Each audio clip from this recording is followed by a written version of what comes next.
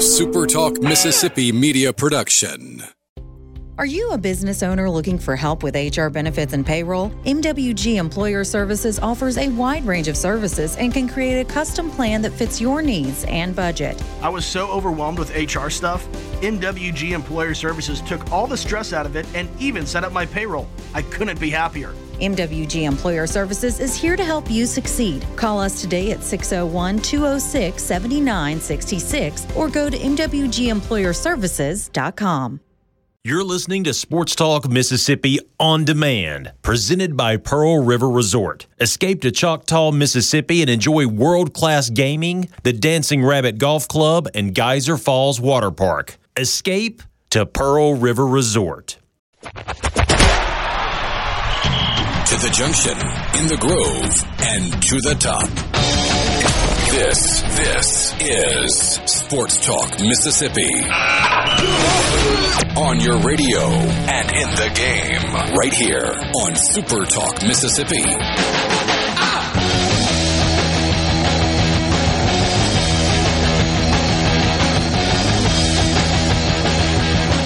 Good Thursday afternoon. Welcome to Sports Talk Mississippi, streaming at supertalk.fm, SuperTalk TV, and of course on your SuperTalk Mississippi radio stations. Glad to be with you this afternoon. Got the whole crew back together after a big day yesterday from Brian Haydad. We'll hear more about that coming up. And Michael Borky, I'm Richard Cross. Good to be with you. Coming to you from the Pearl River Resort Studios. Pearl River Resort is the home of the sportsbook at the Golden Moon Casino. Learn more about them online at pearlriverresort.com. pearlriverresort.com. The C Spire text line is open to you, 601-879-4395. Introducing the new Connect and Protect plan from C Spire, the phone your kids want with easy-to-use parental controls for you. It's just $30 a month with autopay. Learn more at cspire.com. C Spire, customer inspired. We had basketball last night in Oxford. We had baseball yesterday afternoon in Oxford. We have baseball, a rare Thursday game today in Starkville, as Mississippi State's weekend series with Mount St. Mary's has been moved up a day. It's Thursday, Friday, Saturday. Today and tomorrow's games both starting at 3 o'clock. That was because of a travel issue related to Mount St. Mary's. So, good afternoon, fellas. Got an interesting-looking dude on the mound right now, does Mount St. Mary's. I'm still trying to get the stream pulled up. He's peak male performance is what he is. And horrible uniforms. Whoever designed those, I hope that was like a contest for like a middle school graphic design class to design uniforms in the winter. It gets to have the baseball team wear them once in a year because, yikes. Looks a little bit like the standout basketball player for Indiana State. Seen him making the rounds, like Kareem Abdul-Jabbar. Yes, I think that is how he has been referred. Hey, we got the sound figured out on the video stream. Yes, we do. Okay. Yes, we do. Wow. Now we've got an echo. That was Haydad. Oh, good grief, Haydad! Get your you missed one day, and all of a sudden, here we go. It's not me. That was Haydad, because the second it happened, did you see? No, it was me. It was me, but it wasn't me. Yeah, on his end, not his fault. There we go. Hello, Brian Haydad. Hello. They've done something to either my chair or my camera. I'm bigger somehow. No, you've been going the other direction. As we know, our market research, our demographics have shown the more of my body we can get on camera, the higher our ratings are. So we've got a little bit more of my upper half in here today. But we have been willing. I expect this to be a highly rated show. We've been willing to sacrifice ratings, though, for you to have less body. I don't think it's percentage of my body versus just how much of my body you can see. Oh, okay. So, like, if you could get all of my body, if I only weighed 180, it would still be good. So tell us about yesterday. You took a day off of work. You made the trek one state to the east. We debated as to whether or not it was Huntsville or Birmingham. Borky remembered that it was Huntsville for AEW wrestling. Yeah. Yeah, we had quite a time. We'll put it that way. So, when you know this, when you know people who can do stuff for you, you should take advantage of them. Is how I look at it. If somebody can do you a favor, put the pressure on them to do it. So when with AEW coming to Huntsville and me having tickets, I texted our friend Brandon Walker from Barstool Sports, who of course has a lot of connections in the wrestling business. And wait, is he our friend? Like, hey, tell your he's our friend. He likes you. Okay. And I was like, hey, why don't you talk to Tony Khan? Tell him hook your boy up with something. I just thought like maybe better seats. I ended up having really good seats as it was, so that wasn't an issue. And Tony Khan is the son of Shad Khan, the owner of the Jacksonville Jaguars. Okay. Correct. And they also own Fulham Football Club, and they own a couple other things. Okay. And they own AEW. That's what you do when you're a billionaire. So you buy stuff. You buy stuff. You buy stuff that doesn't depreciate. So Brandon says, yeah, sure, I'll take care of it. And I got a text from one guy, and then I got a text from another guy, and the guy was like, hey, when you get here, just let me know. We'll come get you. So that's what we did. We drove over, got into the arena. It's like, hey, we're here. And so I thought, my thought process was we're going to get to, they're going to pull us off to the side. They're going to have a wrestler there. We'll say hello. We'll get a picture. And that's what we're going to do. That's not what we did. Okay. We go back. He's like, all right, let's go. And we go through the backstage area. And, he's like, all right, this is where it's called gorilla position, where they sit there, they're watching the show from backstage, and they're letting people know, they're letting the announcers know what to say. They're telling the refs what they need to do, stuff like that. He's like, all right, this is where Tony Khan will sit tonight. He'll be here tonight, and he'll sit here, and he'll help run the show with one of the producers. And so he's like, all right, let's go over to catering. You can grab a drink while you're in there, if you want to take it back to your seat or whatever. And then there'll be some folks in catering. So we walk into the catering, and the first guy I see is Jake the Snake Roberts. I was like, oh, man. Like, this is like one of my all-time favorite wrestlers here. And out of the corner of my eye, I see this bright green suit. And I'm like, only one man could pull that suit off. It's got to be. And I turn my head, and that is the Nature Boy, Ric Flair, sitting there getting some food. And I was just like, and so the guy had told us, like, hey, if you see somebody you want to grab a picture with or say hello to, let me know. And I just looked at him and was like, say hello to him. And he just said, yeah, I thought you might. And so he grabs Rick, and he's like, hey, he kept introducing us as friends of Barstool. So we were getting a little extra street cred there, I guess. Okay. And Flair's couldn't have been nicer.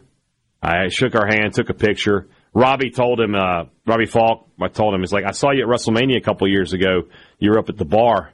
And Flair just looked at me and was like, you sure it was me at the bar? And if you know Flair, you know why that's funny. And then he's like, yeah, you were you had about 3 vodka cranberries in your hands. And he's like, yep, that was definitely me. So he let him know. The identifier. We got to meet. We got to take some pictures. I met about 5 other wrestlers and some commentators. I met Tony Schiavone, who is a longtime wrestling announcer. You might know him, Richard, from his years. We working with Georgia basketball. Still does. I think. Yeah. I know I think he's full time with wrestling now. Okay. I got to talk to Jake. I talked to Jake the Snake. I pulled him aside. I was like, "Hey, man, the first ever match I ever went to as a kid with my dad. You wrestled Terry Taylor at the Vicksburg Municipal Auditorium." And he just smiled and he looked at me. He's like, "Long time ago, brother." And I was like, "You're right. You're not wrong." So that was a lot of fun. It way exceeded my expectations. I thought the 2 things that were the coolest for me was, one, I got to see some of the masked wrestlers with no masks, and it was cool trying to figure out who was who. Like, is that? Yeah, it is. And there was those moments like that. But the second thing, and Robbie and Logan noticed this too, everybody we met sized us up. Everybody we met gave us the once-over like, all right, I could take him. And it was incredible. I think, and I guess part of it was because, like, somebody introducing them could have been like, hey, these guys are some local talent that we're bringing in tonight to help us with something, and they might have to be in the ring for a minute. But you don't know that. So everybody I met gave me the once-over, was like, hey, how's it going? And could tell they were wondering, like, they were thinking, like, I could take him, which they could. So I wasn't worried about it. Maybe they had seen pictures of you from the past, and they were just noticing how good you looked, how much. Maybe so. I did meet somebody who one guy was like, "You look really familiar," and I was like, "Man, I'm sorry, I don't know you." But he apparently used to work for our friend Cole Kublik, and had been at SEC Media Days enough times that I was familiar looking to him. I was like, "Oh, well, that's definitely where you know me from." Then, so very cool. Adam in Monticello says that he is jealous. Somebody wants to know if we've heard a "Hey Dad, woo" yet. No, not going to either, I guess. And Andy's not impressed. He says yawn. Well, Andy, sorry. Oh, okay. We just we like to share life experiences sometimes, and this was a cool one for Brian Haydad. I do see from the picture that you sent us last night that Ric Flair, as he should be, was wearing a solid gold Rolex. Oh yeah. Did you ask him to 100%. Try to watch on or anything? I did not. No, I didn't do any of that. No. Very, very good. So how late did you get home last night? I put head to pillow about 3. Oh. Yeah. What time did the show end? 11. It was they taped a second show. So they did the live Dynamite, and then they taped their show for Saturday while we were there. So the event ended a little bit after 11. I did notice as I was scrolling through the pictures that you put on Twitter. Is every wrestler that is part of AEW old? Or you were only interested in the old guys? I didn't see any young guys in any of the pictures you took. The one we took with Swerve Strickland, he's a young guy. Okay. But, I mean, yeah, I met some of the legend guys, and I was just those are the ones that I was the most impressed by, back when I was younger. Sports Talk Mississippi, just getting started with you in the Pearl River Resort studio. We're back right after this.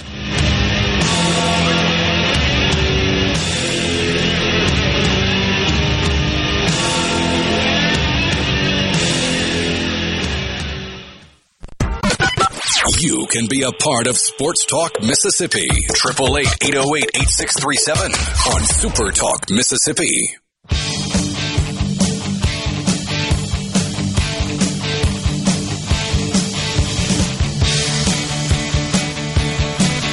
We'll leave the Haydad road trip behind in just a second, but there were a couple of questions for you. One was an observation. You can hear the grin on Haydad's face, jealous of the picture of you guys with Ric Flair.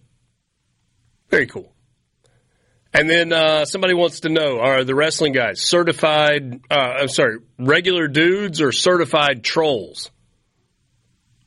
Regular dudes. And it's not the same, but it kind of is the same. Richard, we go places sometimes when people are like, hey, I love the show. I appreciate what you guys do. And we're always like, hell, we thank you. We appreciate you. It's the same thing, right? It's the exact same thing. They're very gracious to their fans, I thought, because they didn't have to give us any of their time, but the ones we spoke to were very nice. Jeff Jarrett told me about his daughter who plays D3 basketball. He was in Jackson earlier this week at Millsaps watching a game there with his daughter there. So I thought that was cool, and just getting to talk. There was one guy, I'll tell you, his name is Don Callis. If you're a wrestling fan, you know who he is. If you're not, you don't. But he's been in the wrestling business a long, long time. So he was just sitting there talking. He was just telling us all this stuff about the business.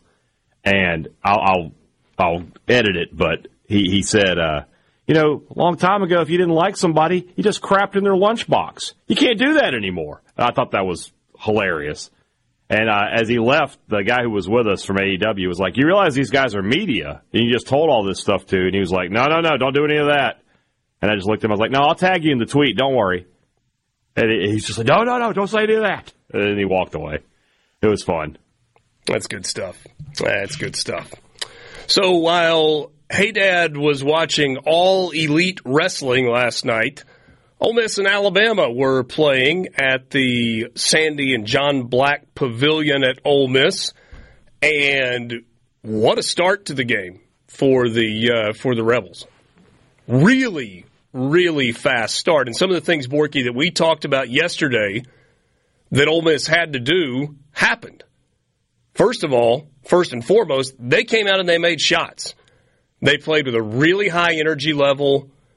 They shared the basketball. They looked in sync offensively. They were good enough on the defensive end that they forced Alabama into some maybe not great shots, maybe not super high percentage shots. And Alabama cooperated by not shooting the three well in the first half. They shot it well enough to stay in it. It never turned into a runaway. But the first, 14, 15, 16 minutes of the game, yeah, I think that's about as good as Ole Miss is capable of looking, especially offensively. No doubt. And the thing you said there is the most important thing. And it's something that we've talked about during this losing skid every game, is how stagnant they can get when they don't share the ball. But to keep it in the context of the way you frame this, the first 14 minutes were the best that they could play. That went as well as it possibly could have gone for them. And even still, the last 4 minutes, Alabama made some shots, but they went into halftime with a lead. Made shots, shared the basketball, defensive activity, didn't make mistakes. They looked like a team that was poised to win the game and get themselves back on the NCAA tournament bubble. But the issue, it happens every game. They can play, last night they played 30 minutes of brilliant basketball. 25 to 30 minutes of brilliant basketball. And the other 10, the ball sticks, doesn't move around. It takes them 15 seconds to get into their offensive sets. They turn it over. They give up offensive rebounds. They don't get back on transition. It's incredible that they can look so different during the course of one game.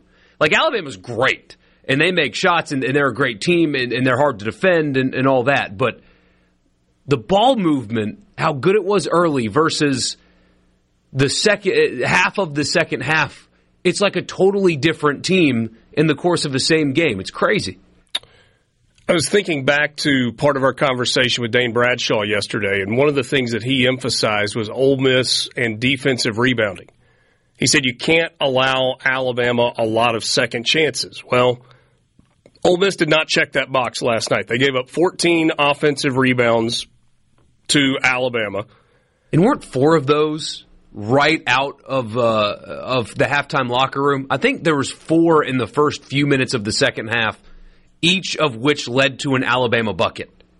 Yeah, 14 offensive rebounds led to 20 second chance points for Alabama.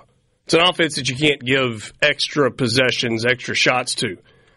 There was one thing that really jumped out at me because Ole Miss actually shot it better from the field than Alabama did. Ole Miss shot 52% in the first half, 52% in the second half. And I'm not a math guy, but I think that equals 52% for the game. That is outstanding. Ole Miss was efficient from 3. They hit 4 in the first half, but 4 of 13. That wasn't great. 4 of 9 in the second half. But Alabama took 70 shots in the game. Ole Miss had 54 shot attempts. Yeah. And there are 2 things at play there. One, Bama got extra possessions because of offensive rebounding. And 2, it shows you the pace with which Alabama plays. They just play so fast. Almost every game they are going to have more shot attempts than their opponents. Yeah, 14 offensive rebounds, 14 turnovers for Ole Miss. Yeah. I mean, those are the extra possessions. Those are the extra shot attempts right there. That's how you account for it. And some of those were careless, too. Chris Beard talked about it after the game. And he said the first 20 minutes were the best that they played all season. And then the second half, it wasn't just that they turned the basketball over. It was how careless the turnovers were. Inopportune and careless they were. As opposed, and you know, there's never a good turnover, but just the sloppiness in which they gave the basketball away early in the second half basically ended the game. And it's the age-old story of live ball turnovers versus dead ball turnovers. Live ball turnovers lead to breakaway buckets on the other end of the floor. Dead ball turnovers, at least you've got a chance to get your defense set and try and come up with a stop. If you have to have a turnover, you would greatly prefer dead ball turnovers than live ball turnovers. Alabama scored 64 points in the second half. Ole Miss held them to 39 in the first half. That's a really good number. Yeah. And there are a couple of things with the scoring to me that stand out. Number one, if you score 88 points more times than not, you're supposed to win. But that is not the case against Alabama. I mean, Alabama scored 95 in a loss just a few days ago. But they gave up 117. I did not think that Alabama played great defense, but they're not a great defensive team. They were a good enough defensive team, but they're certainly not a great defensive team. We think about Alabama's three-point shooting because they do it at a pretty prolific rate. They got to the rim at will last night. Whether it was big men or guards driving downhill into the lane or forwards slashing to the basket, their low post game is not, we're looking for a one-on-one ISO Tolu Smith style, bounce it into him and let Grant Taylor go to work. That's not what they do at all. It's all about cutting and lanes and putting pressure on the defense. I said Grant Taylor. I meant Grant Nelson. Yeah, they spread you out and break you down. Yeah.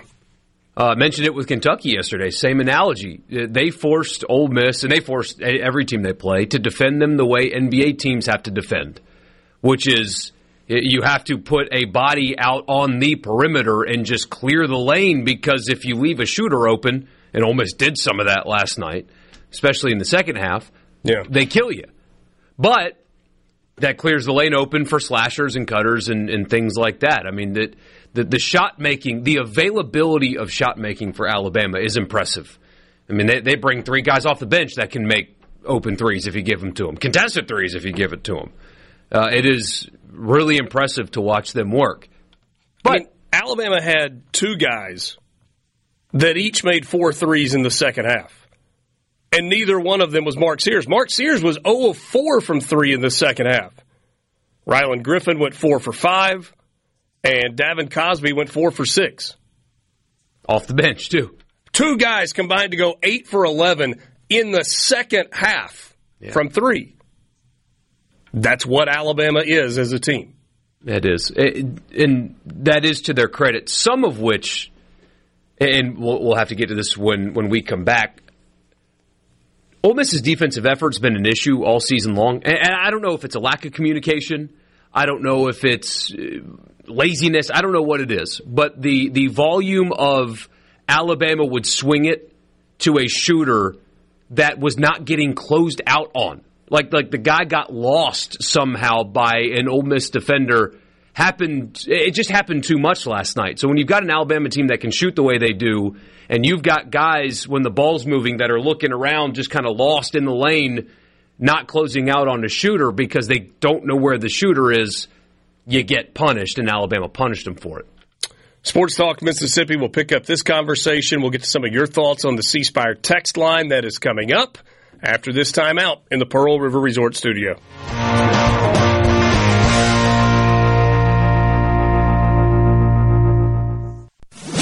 Sports Talk Mississippi on Super Talk Mississippi.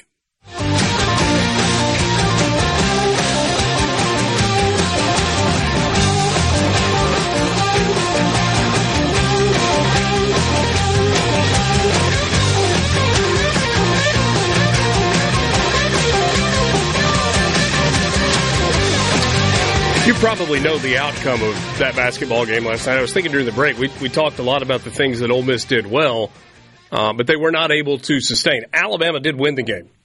So despite trailing by 3 at the half, they scored 64 in the second half and won it by 15, 113-88. And it leaves you a question for this Ole Miss team. We know what the likely answer is. We know what the likely outcome is. And that is that this is probably an NIT team. My guess is they win 2 of their final 3 games. If they win all 3 to get to 9-9. And, the mic go out? No, you're good. Oh, maybe it's my headphones. There we go. Oh, we're good. Sorry. I said 113. 103.88, not 113.88. My bad. If they win their final 3 regular season games, and that's not impossible, they play Missouri, who they have already beaten. They play Texas A&M, who they have already beaten on the road, and they go to Georgia. And it's a Georgia team that has been close a lot and has not been able to get over the hump. And they finished 9-9 in Southeastern Conference play with 22 wins overall. They would likely have some work to do when they get to the SEC tournament. Yeah. If they win 2, then they're 8-10, and at that point probably outside playing their way all the way to Sunday in the championship game. They're an NIT team. And I don't know that there's a lot of shame in that. There's disappointment in that because of where Ole Miss was for much of the season. But I think the balance of the season has kind of shown what this Ole Miss team is. The results in year 1, I think, kind of show you what Chris Beard does and what he is capable of doing. But it's not just about, oh, you got to go get more players. There's a cultural thing. Yeah. Now, I do feel like you got to qualify it when you say that, because there is turnover on rosters every single year. People flip their entire basketball roster year to year. But you do also have examples of older guys. And what I mean, I guess when I say cultural, is Matthew Morrell is a really good basketball player. And his defense is much better this year than it has ever been in his career. Jamin Brakefield is a really good basketball player. Chris Beard needs to bring in a bunch of guys that are going to play the style of basketball that he is most comfortable coaching. And that is a tough, tenacious defense that can score some too. It's a great word. Because over the last few weeks, especially the South Carolina game and now the Alabama game, for 40 minutes, with their season on the line, is tenacious a word that you could use to describe the way they played? No, I mean, I thought they kind of looked like that for the first 15 minutes or so last night. I mean, that was really, really good basketball from Ole Miss. But you know what I would describe? I would say one of the 2 games you mentioned and one that you didn't mention, you saw tenaciousness on the floor, but it was from the other team. South Carolina, they played with a tenacity in that game that was clear. Yeah. And Mississippi State's the other one. Mississippi State right now is playing with a huge sense of urgency. They are tenacious on the defensive end. I know they lost the game to Kentucky 2 nights ago. Kentucky's a really good, really talented basketball team. It's not because Mississippi State didn't play hard. It's not because they didn't give it max effort. They did everything they could to win that basketball game. And we're down 7 under a minute and tied it up. Got beat at the buzzer. Hey, Dad, you obviously weren't here yesterday to talk about that game. It was a tremendous basketball game. You're probably tired of me saying that about games that Mississippi State loses. I feel like they've been involved in 2 of those this year where they've come up short. Yeah, they've been in 2 great games, and they're 0-2 in both of them. And I was kind of glad not to be here yesterday. I love you 2 guys, but sometimes you just got to let things breathe a little bit. We love you too. We spent we had somebody text. He's like, I'm really impressed that you guys got an entire hour out of a single basketball game that was a loss for Mississippi State. But it wasn't a beat up on Mississippi State conversation by any stretch of the imagination. Yeah, nor should it have been. I mean, State showed you enough that you know that they're going to be a problem for somebody in March in all likelihood. Now, I say that and they could drop their first game. But that's a good team. And Hubbard is getting better each and every week. I mean, back-to-back 30-point performances from Josh Hubbard. Went toe-to-toe with Reed Sheppard for SEC Freshman of the Year. That vote's very much still up in the air. as is I've gone back and forth. After that game last week, I thought, okay, maybe Morrell will be my Heil winner. I almost said it again. And but now, after these last two games, how do I not look at Hubbard? So, State did everything except win. And it's a win-loss society we live in. They would have preferred to win that game. They would have liked to have won that game. It would have sealed up their bid to the NCAA tournament. But at the end of the day, they showed you that if they get to that NCAA tournament, and I think that they will, they're going to be in really good shape. So they got some good news today on the net front. By the way, I don't know if we haven't talked about it, but Northwestern finally jumped into the top 50. So State picks up an extra quad one win today with Northwestern going to 48. I think they beat Maryland last night on the road, so that's a quad one win for Northwestern. Nice. Wait, was Northwestern a road game or a neutral site game? Neutral site. Neutral. That's why top 50. Okay, that's why that matters. But yeah, doesn't that bring you to question why not Ole Miss? You talk about how good and engaged South Carolina was. They looked like the team that had their back against the wall. A win or else type game for South Carolina. It wasn't for them, but they looked like it. Last night, again, Alabama is elite. They shoot well, all that. That is all absolutely very true. And in basketball, sometimes you have stretches of offense where you can't score. Beard talked last night about how the ball stuck too much for periods of time in the second half. That is a thing that happens in basketball. It happens in the NBA. It happens to great teams and bad teams all alike. That happens. But why is it that a team with veterans on it can have a moment where you're playing Alabama, who wants to get out and run? Even after makes, if you make a shot, Alabama wants to get out and run. That's what they do. They want to play so fast. And in the second half of a game that you absolutely must win, you have to win against a team like Alabama, a veteran player makes a shot, and while he's celebrating that shot with the crowd, Alabama's making a basket at the other end. The celebration's still going on when the ball's leaving an Alabama player's hand. We talked about this morning a little bit, and that's not an effort thing. I don't think you can accuse Jamin Brakefield of not playing hard. He does. He does, and he's important to this Ole Miss basketball team. But it's a basketball IQ thing. It's an awareness. Awareness is probably the best word. That's a good word, especially with the leaving open shooters, too. That's an awareness thing. And so that Chris Beard talked in scouting report meetings, we have to get back on defense.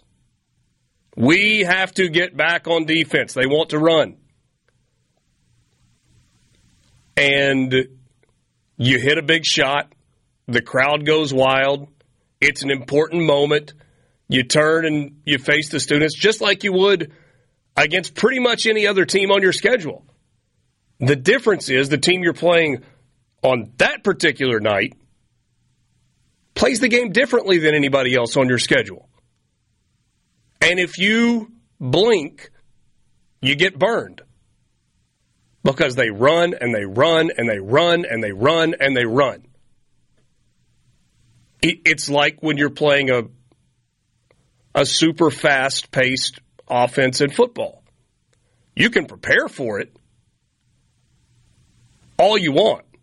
But at some point, a defensive lineman who is in the habit of having a little bit longer to get into their stance and get their hand down into the dirt is not going to be ready when the ball is snapped and they're going to get beat.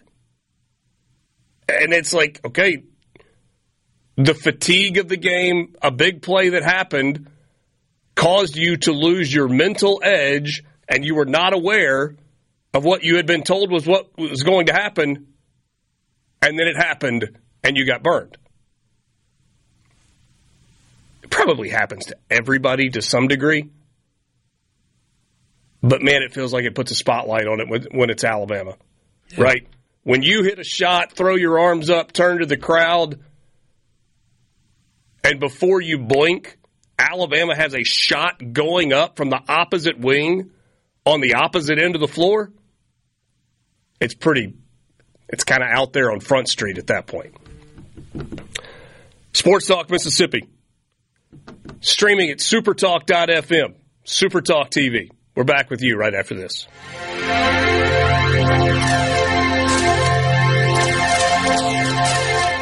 From the Venable Glass Trap. Now, back to Sports Talk Mississippi. It doesn't get any better than this.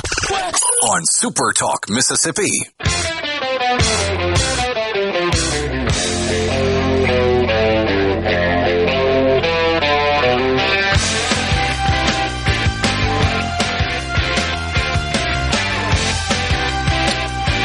Got baseball going in Starkville. Mississippi State was leading 2-0 over Mount St. Mary's, but oh goodness, did State bungle the rundown? A run has they got out of it. A run has come across. It's now a 2-1 game. St. Mary's batting in the top of the fourth inning with runners at the corners and 2 outs. And State had the bases loaded in the bottom of the third with a chance to extend the lead. Couldn't get a base hit with 2 outs, though, and so it stayed 2-0. But Mount St. Mary's has gotten on the board in the fourth, and it's going to be 2-1 with Mississippi State coming to the plate. This whole Thursday afternoon baseball thing's a weird dynamic. Yes. Yes. That's all I can say. Yes. Well, and I'm hesitating because I was looking at it going to commercial break. There's kind of a shot of the crowd. And this is not a knock on anybody. I mean, it's cold. It's Thursday. It's out of the normal routine. That may be the smallest crowd I've ever seen at Dudy Noble. And again, it's not a knock on anybody. It's just that's kind of what happens when you finally have a cold game that you play at 3 o'clock on a Thursday afternoon, and I guess there's nothing you can do about it.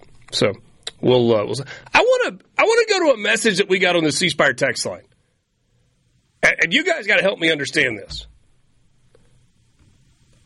And I have no idea what this person is a fan of. I haven't scrolled back. Southern Miss, I think. The message was, no way State deserves to be in. In what? Like, in the Naismith Hall of Fame as one of the greatest teams of all time? Bingo, I'm with you. I agree. No way State deserves to be in that. In federal prison? I agree. No way State men's basketball team deserves to be in federal prison. We don't know of anything that they've done that deserves them to be that. It's all allegations. No way State deserves to be in advanced calculus as a team? Molecular biology as a team? I probably agree with you on that. Because they probably hadn't taken all the prereqs. Something other than sports. But if you're talking about the NCAA tournament, what the heck are you watching? No way they deserve to be in? I don't know what this guy wants. Like, I genuinely would love to hear your rationale. Like, give me more. Tell me why, in your mind, that there's no way that State deserves to be in the NCAA men's basketball tournament. Unless he's a purist and wants the field to shrink in half. If there were only 48 teams in the tournament, I think they'd still deserve to be in. They'd still make it because you'd eliminate the conference champions at that moment. Yeah. Interesting message I got on the C Spire text line, talking about the frustration of Ole Miss getting lost in defense. To your point a second ago, Borky, whether it's Brakefield hits a shot and can't get back, or it's one of the half dozen times a game where Alan Flanagan just loses his man, which is the crazy thing about that is when Alan Flanagan's locked in, he's a pretty decent defender. Yeah. He's an incredibly aggressive offensive player. But he just loses it. And you're like, how does that happen? To me, it's this. You have ingrained bad habits. And this is not a knock on other coaches. And I'm using multiple examples here, right? I mean, Juju Murray loses his guy on defense a lot. He played for the Peacocks. Alan Flanagan loses his guy on the defensive end. He played for Bruce Pearl, who has a reputation of being a pretty decent defensive coach. With Brakefield and Morrell, they lose their guy defensively. They don't do the little things that they need to do defensively. They played for Kermit Davis. So this is not picking on Kermit Davis at all. But you have guys that are older players. Are any of them fifth-year players? Flanagan's a fifth-year guy. Mm-hmm. Morrell's a fourth-year guy. Brakefield's either fourth or fifth. I don't remember. It doesn't matter. But you have long-term ingrained bad habits. So what are you going to do when they blow a defensive assignment? You going to bench them? Yeah. You going to jump up and down and yell and scream and yank them out of the game? We've seen that doesn't work. And are you going to take two of your best three scoring options and put them on the bench? Okay, now you got another problem. Maybe you got somebody else that plays hard on defense. They can't make a shot to save their life. So you kind of have to roll with what you've got and hope that it kind of comes together. And if you have a defensive miscue that it doesn't cost you a game, that's a tough scenario. We'll be back.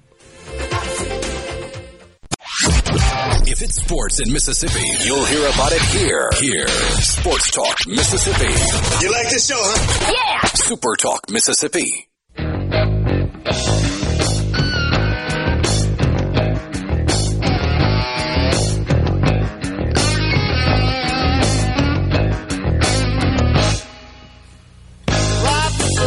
Bottom of the fifth inning in Starkville, Mississippi State leading 2-1 over Mount St. Mary's, game one of this weekend's three-game series. Alongside Brian Haydad and Michael Borky, I'm Richard Cross. We're glad to be with you in the Pearl River Resort studios. Pearl River Resort, home of the sportsbook at the Golden Moon Casino. Visit them online at Pearl River Resort or stop by in person and check them out. All guests on Sports Talk Mississippi up here on the Farm Bureau guest line. Check out favorites.com and go with the home team, Mississippi Farm Bureau. Luke Johnson joins us right now, co-host of the Eagle Hour, SuperTalk Hattiesburg, SuperTalk Laurel. Good afternoon, Luke. Hey, Richard. Cool here in South Mississippi, but one of those, I guess we only get this day once every 4 years. But, yeah, it's cold today. It's Leap Day, February 29th. Somebody sent us a message earlier. It's like, you guys have got to spoof off of that and come up with topics or whatever. Maybe we will. It's going to warm up in a hurry, right? I'm sorry. I figured y'all to have a discussion if people born on this day are like their actual years or only the actual amount of February 29th that occur in their lifetime. So I figured y'all would start off the discussion today that way. Jane and I have a dear friend who was born on February 29th. And she's probably 50-ish. So it's like, I don't know. Does she claim to be 12? You guys missed one then. Monty Kiffin. Saw that on the, I don't know, Instagram or Twitter or somewhere earlier today. So, Luke, we are underway with spring football for Southern Miss. We talked about this some yesterday. Will Hall, the man loves football, and he loves to spread spring practice out. Starts on February 27th, finishes on April 11th, and that's only because he can't start it on February 14th and finish on May 10th. He also loves the state of Mississippi, so we call this the Natchez Trace approach to spring football. And the reason for that is he has two main reasons for that, to teach, but he wants spring football to be physical. And he told us today on the Eagle Hour about for the ability to recover. They go about 3 days a week. They went today, which is day 2. They'll go Saturday, helmets first day. And then really in March, they'll go, except for spring break week, they'll go 3 days a week. And then in April, He does something interesting too. He has the spring game, the third practice of April, and then he has 2 practices after the spring game in order for them to find some things out. But 29 newcomers. So this approach really suits it well for guys to be able to learn 2 new systems. They're learning a whole different system on offense and defense with Chip Long and Clay Bignell as the new coordinators. It's so fascinating to me the way that different coaches look at spring practice. You have some coaches who I think would be fine with doing away with spring practice altogether. You have some that they're fine with having it, but they're not taking a chance with anybody that's even a little bit banged up or has any kind of lingering issues. You've got some, like in Starkville this year, with a new staff where, it's complete installation. This is the first opportunity to be with your team in a football setting, other than individual work. And then you've got Will Hall, who's established, and yes, there is installation stuff because of new coordinators, but the man just wants to milk every second he can out of every football opportunity that exists. He does, and specifically this spring, they've got to figure out the offensive line. This is some of the young offensive linemen that they have recruited. In their first recruiting class, you'll see those guys play significant minutes this year, and so he's got to. Spring has to be physical. You got to throw those guys in there. You got to try to figure out who's going to be, in the War Daddies up front, because everybody knows it, including Will. This is make or break year for Will Hall at Southern Miss. Tate Rodemaker, I know that it's 2 practices in and there are no helmets and there are no pads and nothing, but is there anything that stands out? Anything that, as you watch this team practice throughout the spring, you want to see from him? You want to see leadership ability. You want to see, how you feel like you will have the grasp of this offense, but you want to see how he responds to competition, because there's 4 dudes and it's open competition. That was said day one. Of course, Wiles comes back, but Crawford's in there. John White's on campus, and they're all getting reps. And so you want to see how Rodemaker, he's not giving anything. He's coming in.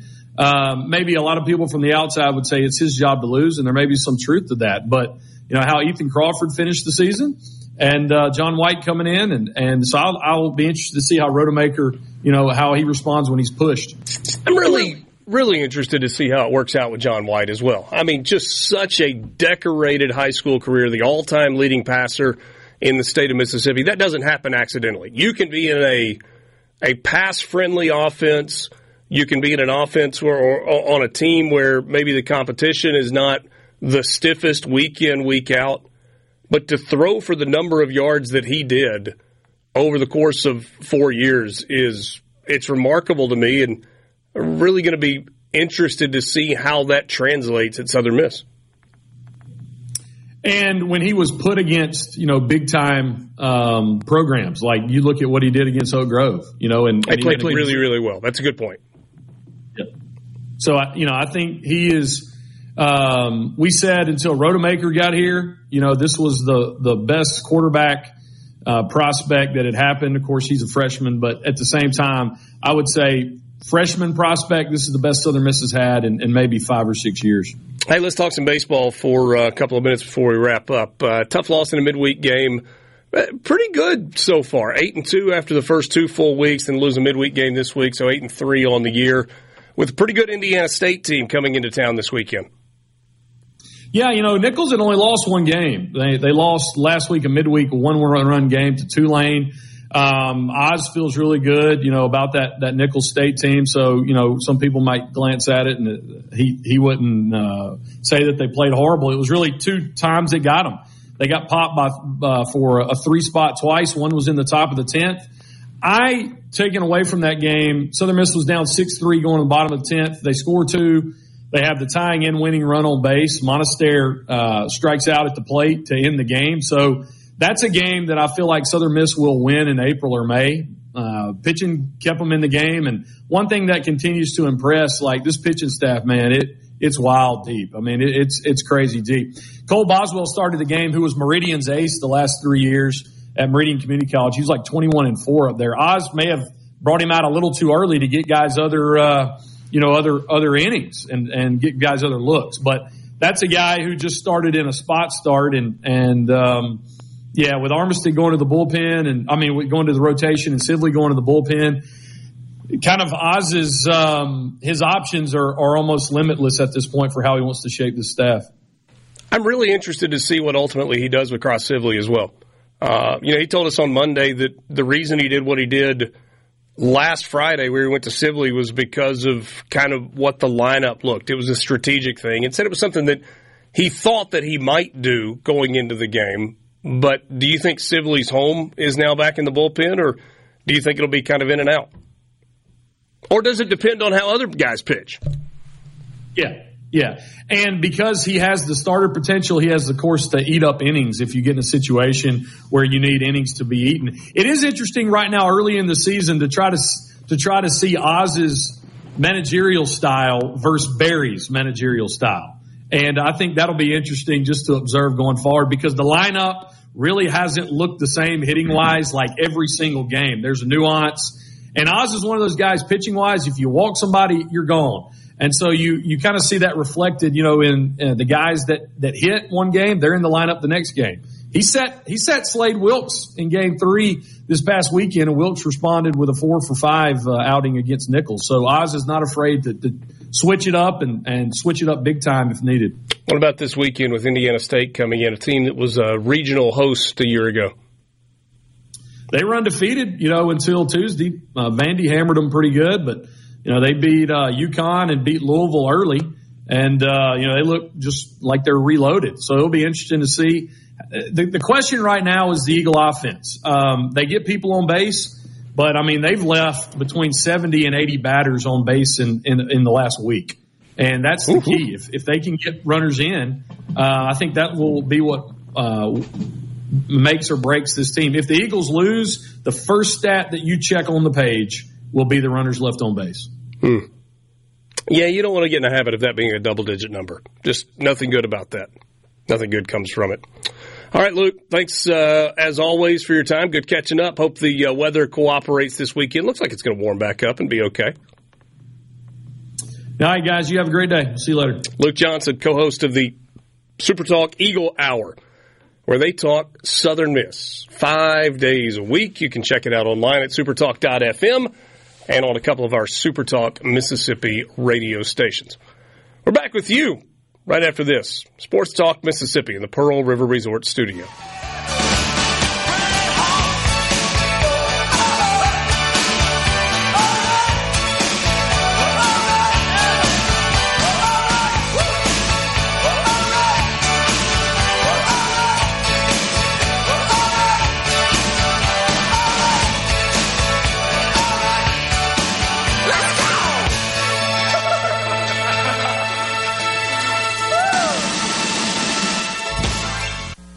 From the Venable. What we're going to do right here is go back. And now back to the sports. This is Sports Talk Mississippi. So let's get rolling on Super Talk Mississippi.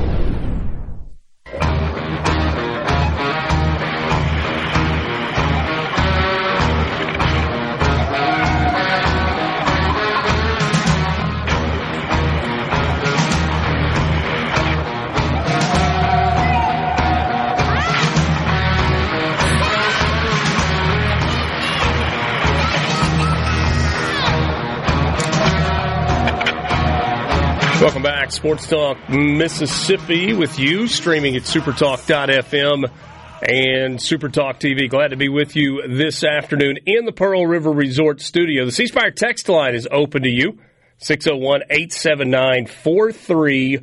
601-879-4395. You've got your business, and C Spire's got your back. With best-in-class technology solutions powered by their team of 200-plus certified engineers, visit cspire.com/business to learn more. C Spire, customer inspired. On Friday, which is tomorrow, Brian Haydad. Yes. Tomorrow, 1st of March, Sports Talk Mississippi will be live at M-Trade Park to kick off the spring seasons of baseball, fast pitch softball, and soccer. Nearly 150 teams will be in Oxford this weekend for USSSA baseball. For the full schedule of tournaments that are happening this spring, visit them online at mtradepark.com. And don't miss us tomorrow, Sports Talk Mississippi, live from M-Trade Park, If you're going to play M-Trade. Hey, we spent a fair amount of time yesterday talking spring football. Not so much in terms of storylines and whatever else, but kind of what I mentioned to Luke a second ago in the different ways that spring football can be approached. Lane Kiffin, they play a spring game because you're supposed to play a spring game. They do the practices. I don't think he's terribly worried about whether or not he gets 15. There are things that they want to try to accomplish. They don't push it at all with veterans or with injuries. Plenty of time off. Use that as a time to rest. Just continue to work out. But they know what can be done. Now they try to get some stuff out of young guys. Try to see what they've got with new guys. And generally try to have fun with the spring game. But you talk about a different environment in Starkville this year. And I don't know that we know yet what Jeff Lebby's philosophy as a head coach is for spring practice. And I don't know that we can know that based on what he does this year. But there is a lot of work to be done. They have to take this year's spring practice seriously. Absolutely. Yeah, especially on the defensive side of the ball. Sorry. When you think about state... I'm sorry. I'm struggling so bad, and I forgot to hit the cough button. My bad. That wasn't a cough as much as it was a snort. Is there a snort button? I don't know if there is or not. Defensively for State, it's not. I mean, I look at the offensive side of the ball. You've got a staff of guys who've worked together before. They should be able to come together and quickly install what they want, and then it just becomes a matter of teaching it. It's not that way on the defensive side of the ball. You've got guys who haven't worked together in the past, so that they're coming together for a first-time coordinator with a ton of new players. You don't have a lot of veterans there, so everybody's learning on that side of the ball. So there's a lot of work to do there. But then again, offensively, there's still work to do because this is State's third offensive system in 3 years, and none of them have been really the same. You know, it hasn't been, well, they went from Mike Leach to a system there where they just tweaked a couple of things, and now they're tweaking a couple of more. It was a full-on change from air raid to pro style, if that's what you want to call it. I guess they meant like, the Panthers pro style. And now they're going to, Jeff Lebby, the veer and shoot, I believe is the term that people like to use for this one. So three offenses that don't really have a whole ton in common, so you're learning all over again. So your original point is absolutely correct. Yes, Mississippi State will have to take spring practice very seriously. It will not be something they can just write off and say, we just got to get through this healthy and get ready for the season. Trying to figure out what the new quarterback looks like also. And start to build chemistry between Blake Shapen. I mean, I know we're making an assumption there, but I'll keep making that assumption until proven otherwise. And a bunch of new receivers, some of which were playing high school football last year. Got a lot of new faces on that side of the ball that are going to contribute, for no doubt. And it starts, like you said, with Shapen there at the quarterback position. I think when you had Leach in as the head coach, you could set a stat line. Like, good or bad, you're going to throw for 3,000 to 4,000 yards, right? Lebby's quarterbacks have kind of been that way as well. Maybe not to the 4,000-yard mark, but you expect good or bad, they'll be somewhere between 2,800 and 3,500, something like that. It's more about the next stat to look at would be touchdowns and interceptions, and that sort of tells you the tale of the season. So, yeah, for Shapen, he's got. I think he's got the inside track, being the veteran, being the guy who's a little bit more proven. But I think Chris Parson is very talented. I laugh every time I get to refer to him as first-team SEC freshman all-quarterback, or all-freshman quarterback Chris Parson. That's one of the funniest things possible. He threw 5 passes. But I think he's a talented guy. He's got great athleticism. He showed you a flash here or there in the limited playing time that he got. So there'll be a real battle for it. Parson can win this job, but I do think Shapen, as we go into the spring, is the odds-on favorite. Borgie, what about with Ole Miss? Veteran quarterback returning. Veteran quarterback returning, although we'll get a look at the young guys. Veteran receiving group, although new pieces. New pieces, but still, it's Harris and Watkins, and then can Wells acclimate? You're returning your tight end. It's line play. I mean, you are possibly having an entirely new starting five on the offensive line. Unlikely, but possible. Certainly 3 or 4 of them are going to start. You need them to. I mean, you've got both Washington transfers and Pounds at left tackle almost guaranteed. Micah Pettis coming off of an injury. I don't foresee him being available for spring. So you're going to have new faces on the entire offensive line unless Micah Pettis is available to practice after that injury that ended last season. So it's that, and then it's your first look at Walter Nolan, your first look at Uman Mielen. There are some mock draft guys that have Walter Nolan in the top 10 for next year when he's eligible to come out. So does he look like a top 10 guy? What is that? That would be a pleasant development for the Ole Miss coaching staff. Yeah. What, hey, Dan? He's eligible to come out this year. He's true junior. Then that would mean at the end of the year so he's next year's eligible to draft. come out. Correct? Yeah, we haven't had a draft yet. Okay. Yeah, but I mean, like, if you say next year's draft, I'm thinking no, he is not allowed to stay for 2 years. Yeah, stop it. We haven't had a draft in 2024, so next year's draft. But you get what I'm saying. Would be 2025. So yeah, defensively they don't return near as much as they do offensively. Now they've portaled well, and everybody's talking about the portal class, but there still is the acclimation, right? These are new guys, these are new faces. They have to get the system, and they have to acclimate within the locker room. I mean, remember this time last year, everybody was talking about how great Chris Marshall was going to be. They didn't even play for him. Got kicked off the team before the season even began, and then Trey Harris was the guy that everybody thought Chris Marshall was going to be. So a lot of high-quality defensive players via transfer portal, but there's still the, will they learn the system and mesh and acclimate? So that's something to really keep an eye on. Chris Paul Jr., Uman Mielen, Walter Nolan, Trey Amos, basically their entire secondary. Do they look the part? I'm really curious to see that. Chris Marshall now at Boise State? I don't blame them for that. Take the flyer. You don't get guys that talented otherwise. But man, you saw enough in the spring game a year ago to see the level of talent that was there. Now, the rest of the stuff, not so much. That's a problem.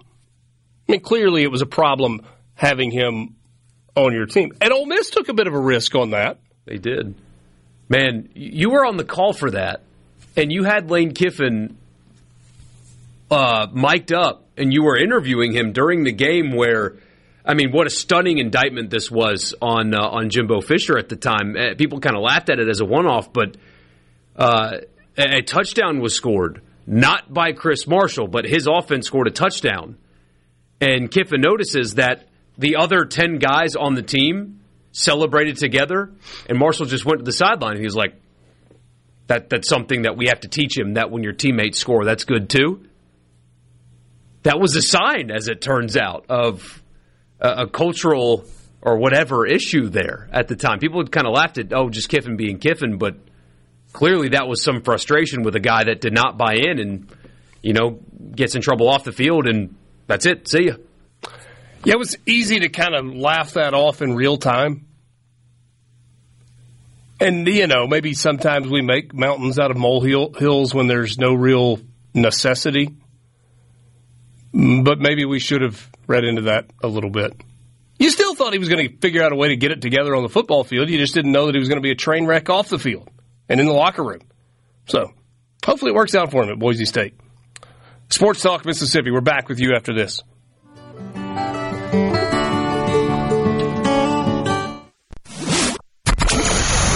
Communication system is a go.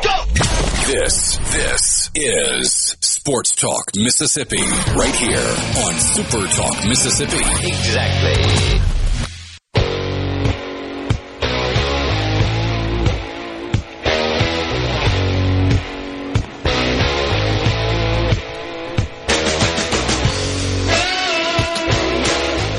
the 7th inning in Starkville, Mississippi State leading 5-1 over the Mount. That's what their jerseys say, the Mount. Mount St. Mary's. Hey, Dad, Nate Dom has been really good again today. He's sitting on 71 pitches with 1 out in the top of the 7th. Yeah. Yeah, it's 6 1/3, 7 strikeouts, only 4 hits, only the 1 run. Hasn't walked anybody either. That has been such a blessing for Mississippi State this year. Even as they've struggled, the fact that they haven't really been putting a lot of guys on base for free, at least you feel like they're earning it. You know, Dom on the season now, 21 Ks to only 3 walks. He did just give up a single, so my guess is his day is probably getting pretty close to done. A little bloop out into shallow right field. It was one of those. It was not a terrible pitch. It was down and away, and it's like stick the bat out. Well, excuse me. Poke it. Texas leaguer. So the camo hat's a thing on game 1 of weekend series every week. Is that how we're doing it? I don't know, but they're not very popular. They were great the first week when you were doing the salute to the military and all that, but the last week and again this week, my mentions are a lot of where are the maroon hats? So, are they wearing them every game, not just one game? No, I think they've worn them multiple games. Yeah.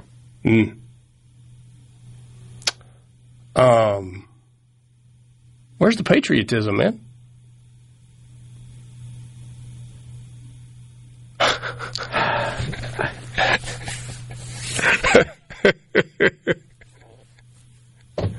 I'm just saying. Other countries wear camouflage. Yeah, it's not just nearly an American thing. Yeah. The Russian army wears camouflage. Not in sporting events. They don't. I don't know that for a fact. I do. I can't verify that. You've done the research. Mm-hmm. Okay. Yeah. I didn't know. When's the last time you watched a Russian college football team with camouflage jerseys? I rest my case, okay? I rest my case. 2017? Oh. Yeah. Is Moscow State against Kiev Tech. Yeah. Great game. What is this from Mike in Columbus? Is the BHP starting this weekend? Oh, both-handed pitcher. Durangelo. Yeah, he's starting Sunday. Yes. Okay. Saturday. Yeah, I was about to say that would be Saturday. Yeah. Come on, hey Dad, look alive. Quintavious Burdett, former Ole Miss football player, participant on Survivor. You been following that, Borky? No, I don't watch stuff like that. But isn't he like a real estate mogul in Memphis? Isn't that what he ended up doing? Whoa. I feel like you just talked down to a lot of people who might like Survivor. Oh, to each your own. Hey, Borky, you keeping up with this? I don't watch stuff like that. I watch the NBA, so to each their own. I almost did pull a Mike Francesa, though. Have you heard that call? Guy calls in after the creator of Marvel, Stan Lee, when Stan Lee dies. Guy calls into the Mike Francesa show. Hey, Mike, Stan Lee died today. Did you ever meet him? What do you think of him? Mike goes, who? Guy said, Stan Lee. Mike's like, Stan Lee? I don't know who Stan Lee is. The guy that created Marvel Comics. And Mike goes, oh, who cares? And then hangs up on the call.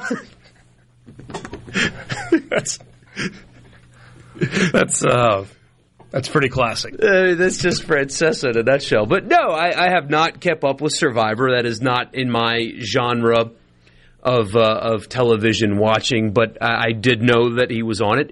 I swear he's the one that is like some high dollar real estate guy in Memphis now too. So he's doing well for himself if that's the case. I will trust you on that. Those reality TV show people, they get paid a good bit for being on there too. It's they're not doing that for free. Lucas in Union has an updated question for Hey Dad that we did not cover at the beginning of the show today. How cool was it seeing Sting come down from the rafters? I've been kind of lucky these past few weeks. I've had some moments where it made me feel young. Just some random moments in my life where I was just like, man, brought me back to some childhood or young adult memories. That was one to see him. And I thought that was something that would never happen again after what happened with Owen Hart all those years ago. I thought they were just like, we can't risk it. I guess they were really, really secure in the safety of it all. And if I took a video of it, and you can hear me saying, "Please don't die." I was just so nervous that something terrible was going to happen. But that being said, it was awesome, and I got to feel like a 20-year-old all over again. So it was cool. Did it remind you of the days when Ole Miss had the mascot rappel from the rafters in the previous home for Ole Miss basketball? When I tell you that memory was not even in my brain at the moment, no, it did not. Did you not look to the ceiling wondering if papier-mâché streamers were going to unfurl? If Colonel Reb was going to come out of this, if Colonel Reb had come out, I'd have been like, I need a refund. I'm out. I'm out of here. I don't think he's still alive, actually. I think he's I'm deceased. sure that one guy still has the suit. I haven't seen that in a while either. Yeah, well, thank God for that. Isn't that the truth? All right, Borky, this story from the NFL. People coined it WikiLeaks years ago when you had the, was it the radio broadcaster? The color analyst on the radio broadcast that leaked game plan information to Wake Forest opponents. Big deal. You're telling us we've got this in the NFL now? Possibly. So the Jets are suspecting their former wide receiver. I don't think that worked either. Yeah, sorry, I hit the wrong button. My bad. I mean...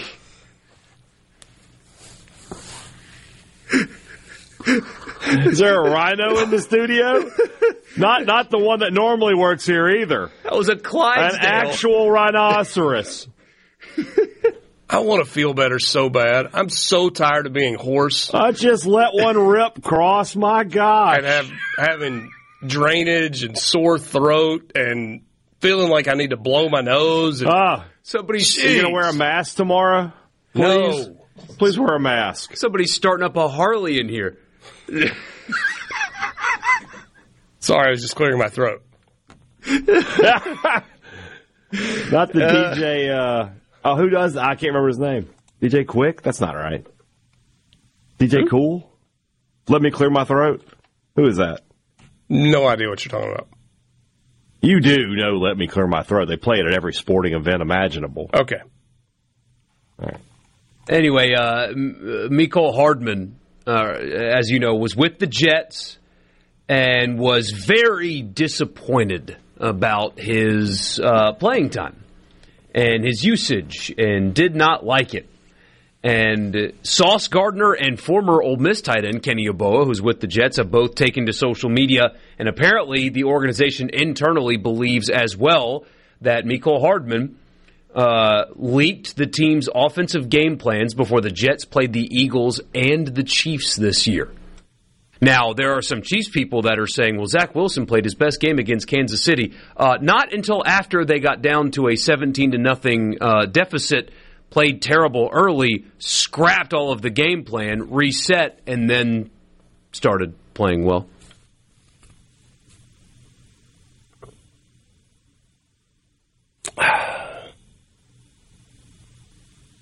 And remember, they traded him to the Chiefs. I was going to say, when did he go to Kansas City? He went to Kansas City after that game? Yep. Well, if that's true, he sucks. Mm-hmm.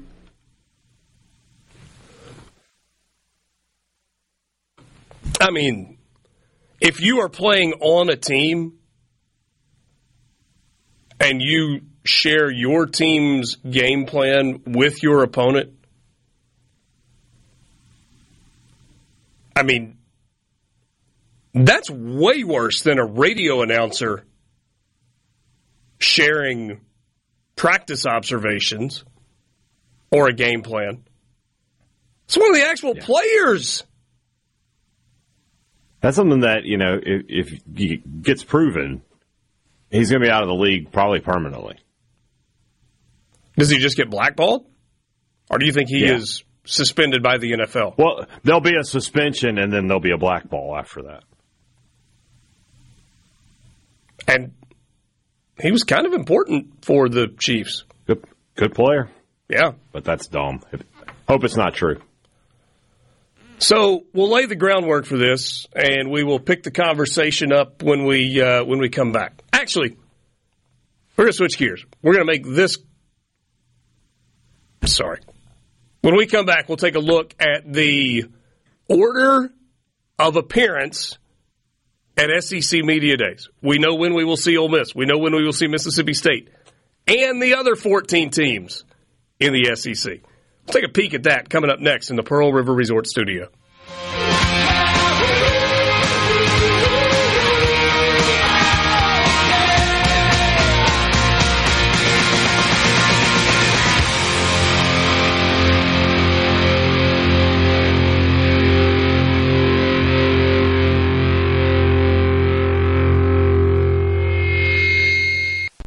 Mississippi. Sports Talk Mississippi. Do you ever get so excited that you just can't wait? Yes! Sports Talk Mississippi, covering your Mississippi teams. I've been waiting my whole life for this. Don't touch that dial! Here on Super Talk Mississippi.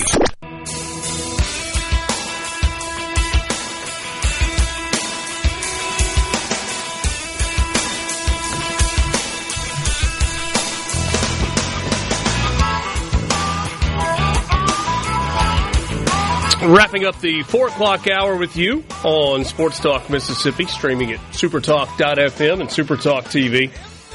The reason I was stumbling through that a second ago was I was trying to decide on the fly which one of these stories was better for the college football fix, and I thought that we would want to talk longer about the college football playoff format and how many teams that's going to be than who's going to show up when in Dallas.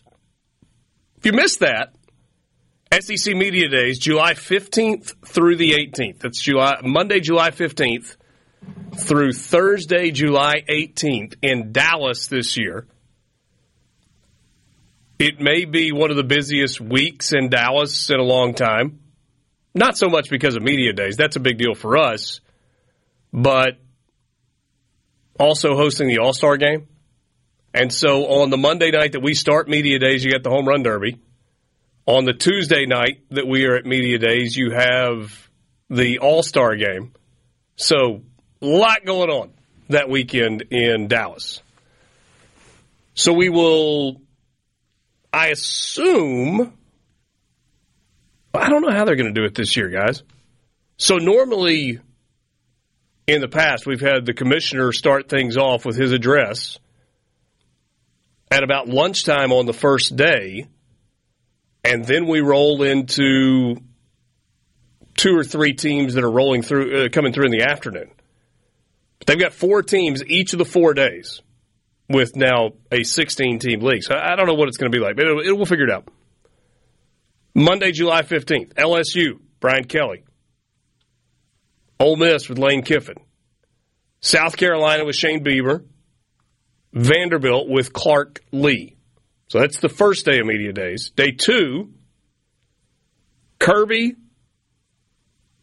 Eli, or Elia, Brent Venables, and Josh Heupel. Day 3, Kalen DeBoer, Billy Napier, Mississippi State's Jeff Levy, and Steve Sarkisian from Texas.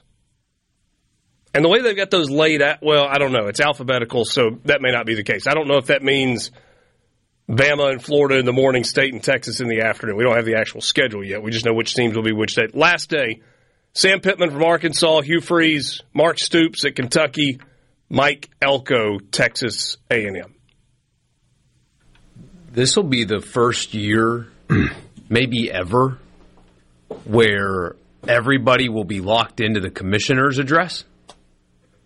Usually it's really wordy and long, and people just kind of, whatever.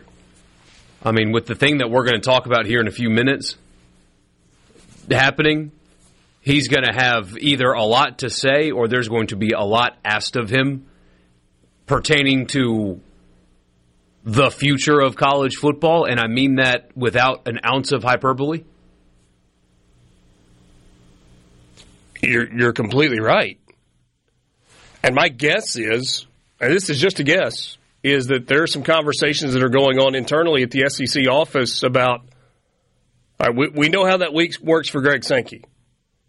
He's going to do a half-hour to 45-minute address and then take questions following it. And then he's going to do 20 to 30 radio interviews over the next 3 days.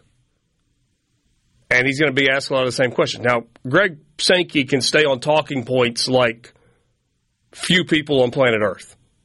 And he can stay on message.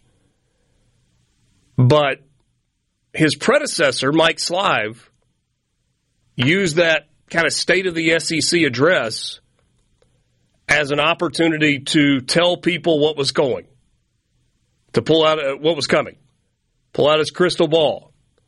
He made some bold predictions. He made some bold proclamations. And then those things generally came to fruition. Greg Sankey has made some big statements and he has announced some things, but they're like league initiatives. He's never had an address. That's a good point, Borky, that will be as scrutinized as the one that he's going to offer in July. And, I mean, I wouldn't think that it would be crazy to think that they're already strategizing a little bit as to how they will use that opportunity. And I don't know the date of the Big Ten Media Days. Tony Petitti's run through the Big Ten Media Day will be comparable. Because everybody's going to be looking to see what those two guys say. Because they're the two biggest voices in the room. They're the two most powerful voices in the room. And those two guys, as representatives of their leagues, are probably the two most powerful people in all of college athletics. And there's no hyperbole there at all. In fact, that may be the Captain Obvious statement of the day. SportsTalk Mississippi, SuperTalk.fm, SuperTalk TV, and your local SuperTalk Mississippi radio stations. 5 o'clock hour, college football fix coming up next.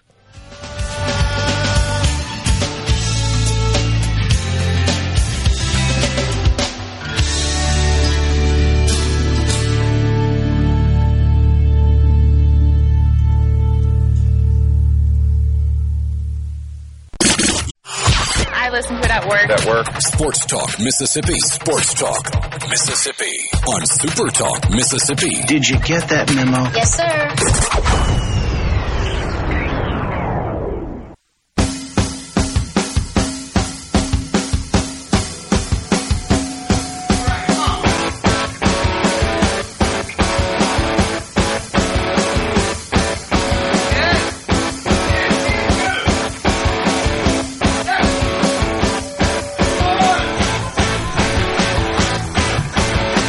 5 o'clock hour on this Thursday. Alongside Brian Haydad and Michael Borky, I'm Richard Cross. We are glad to be with you in the Pearl River Resort studio. Pearl River Resort is the home of the Dancing Rabbit Golf Club. 2 18-hole championship courses, the Oaks and the Azaleas. I just tell you, I got golf fever right now. I was able to play 3-4 times, I think 3 times in January. Maybe twice in January and then 3 times in February. So I feel like I'm kind of ahead of the pace from a year ago. Snuck out here in Jackson, was able to get 9 in before I came to the studio today. Cannot wait to get to Dancing Rabbit here in a couple of weeks for the NCAA men's basketball tournament on Thursday and Friday, and try to sneak over and play a little golf at Dancing Rabbit. You can do the exact same thing. All you got to do is go to DancingRabbitGolf.com, DancingRabbitGolf.com. And oh, by the way, if you happen to be going to the sports book, you bet $50, and you can play golf at Dancing Rabbit for just $30. Bet 50, play 30. Great deal all the way around. And I always say, you got a chance to win that bet.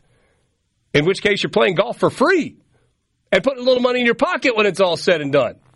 Dancing Rabbit Golf, DancingRabbitGolf.com, part of Pearl River Resort.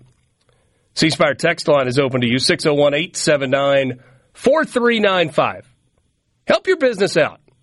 Give your business the edge.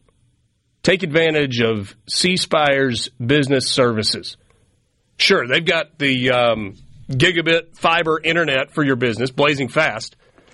They've also got an engineering team of over 200 members who are right here in Mississippi that will help you with all of your IT solutions, whether that's managing your email or your entire suite of Microsoft products, or it's router management services or data storage services, stuff that we don't even know how it happens, they do.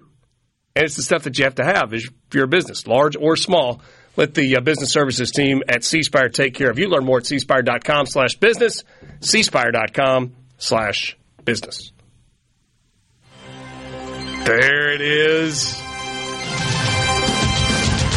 College football fix, driven by Ford. How many years, say, Dad? How many? 47. 47 years as number one. I mean, it felt like that with Alabama football, but it wasn't anywhere close to that. Almost 5 decades. Number one, F-Series, best-selling trucks in America. Test drive one at your local Mississippi Ford dealer today. 3 plus 3 plus 2 plus 2 plus 1 plus 3. Simple, right? I'll give you the answer. That equals 14.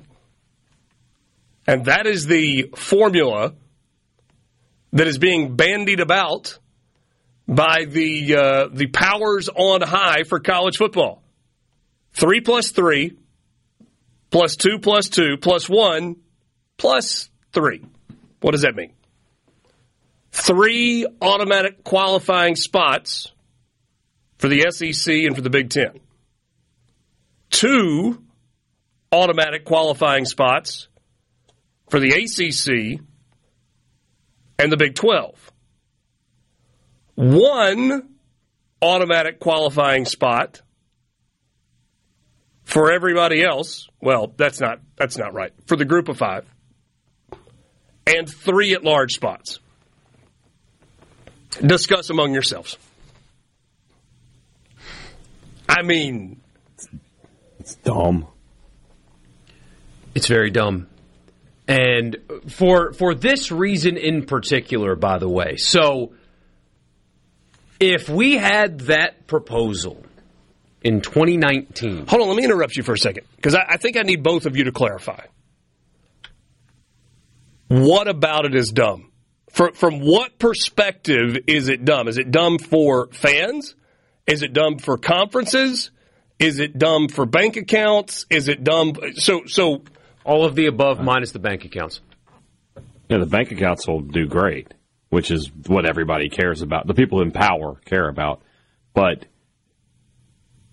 this many automatic bids is dumb. You're going to put teams in... I mean, never mind. We talk about devaluing the regular season. I mean, the top 3 in the SEC, that's not... Year in, year out, you can't guarantee that. You certainly can't guarantee it in the Big Ten. It's just...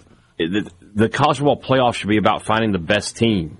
And to do that, you just got to look at the best teams. Now, the thing is, most years it would probably pan out that way, right? Most years, okay, Georgia, Texas, Alabama, in. Ohio State, Michigan, Penn State, in. Florida State and maybe Clemson, in. But you can't just say, that before we even get started, that they're in. You can't have that. In 2019... If this playoff format existed in 2019, because the ACC would get 2 automatic bids, Virginia would have been the second ACC team. They would have just been coming off of a 62-17 loss in the ACC championship game. Alabama, Michigan, and Notre Dame would not have made it. But 24th ranked Virginia coming off of a 62-17 loss would have. Wait, hold on a second. Who played in the SEC championship game in 2019? LSU and Georgia. Okay. LSU won the national title. Who would have been the third team from the SEC?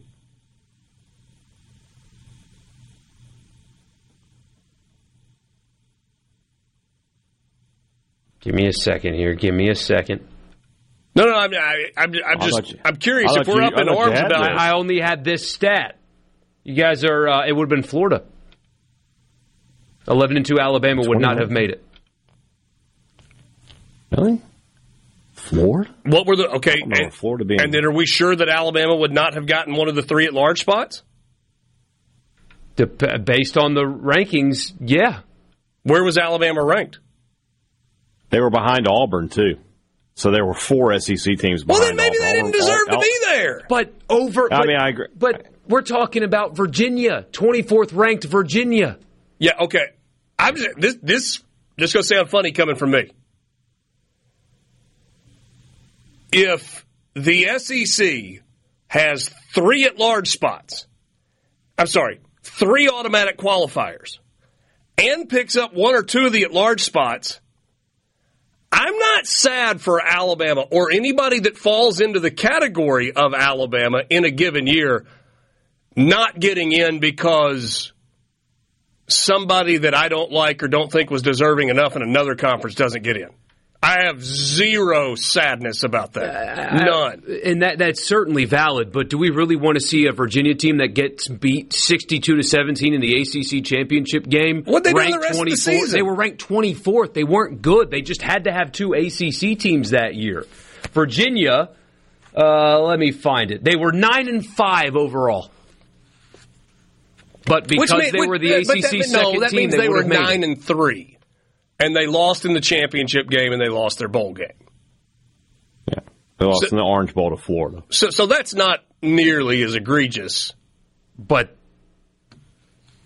they don't belong. That team doesn't belong. They just simply don't. So in this model, 3 automatic qualifiers from the SEC. Why would the SEC agree? Well, okay, so apparently the SEC and the Big Ten did float this, we get 4 automatic spots. And everybody was like, come on, guys. Come on. Nobody's agreeing to that. And they're like, okay, what can we agree to? And as we talked about a couple of weeks ago, the SEC knew they weren't getting 4 spots in a 14-team playoff. They knew that. But throw it out big, and now let's negotiate. So what do they negotiate? What if we get 3 automatic spots? And the Big Ten does too. How do we get the ACC and the Big 12 on board? Let's guarantee them 2 teams every year. Because if we go with every league just gets 1, and then everything else is at large, hey ACC, hey Big 12, are you sure you're getting an SEC, a second team in?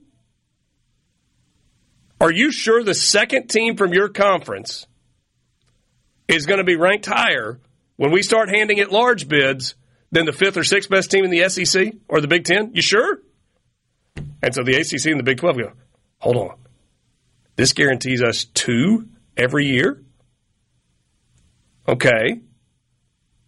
The group of 5 is going to take whatever it can get. If Notre Dame is in the top 14, they are guaranteed one of the 3 at-large spots. It might tell Notre Dame it's probably time for you to join a league. That's some pretty significant preferential treatment. We'll pick this conversation up next. Can you feel it? Can you hear it? Sports Talk Mississippi. Yeah! On SuperTalk Mississippi.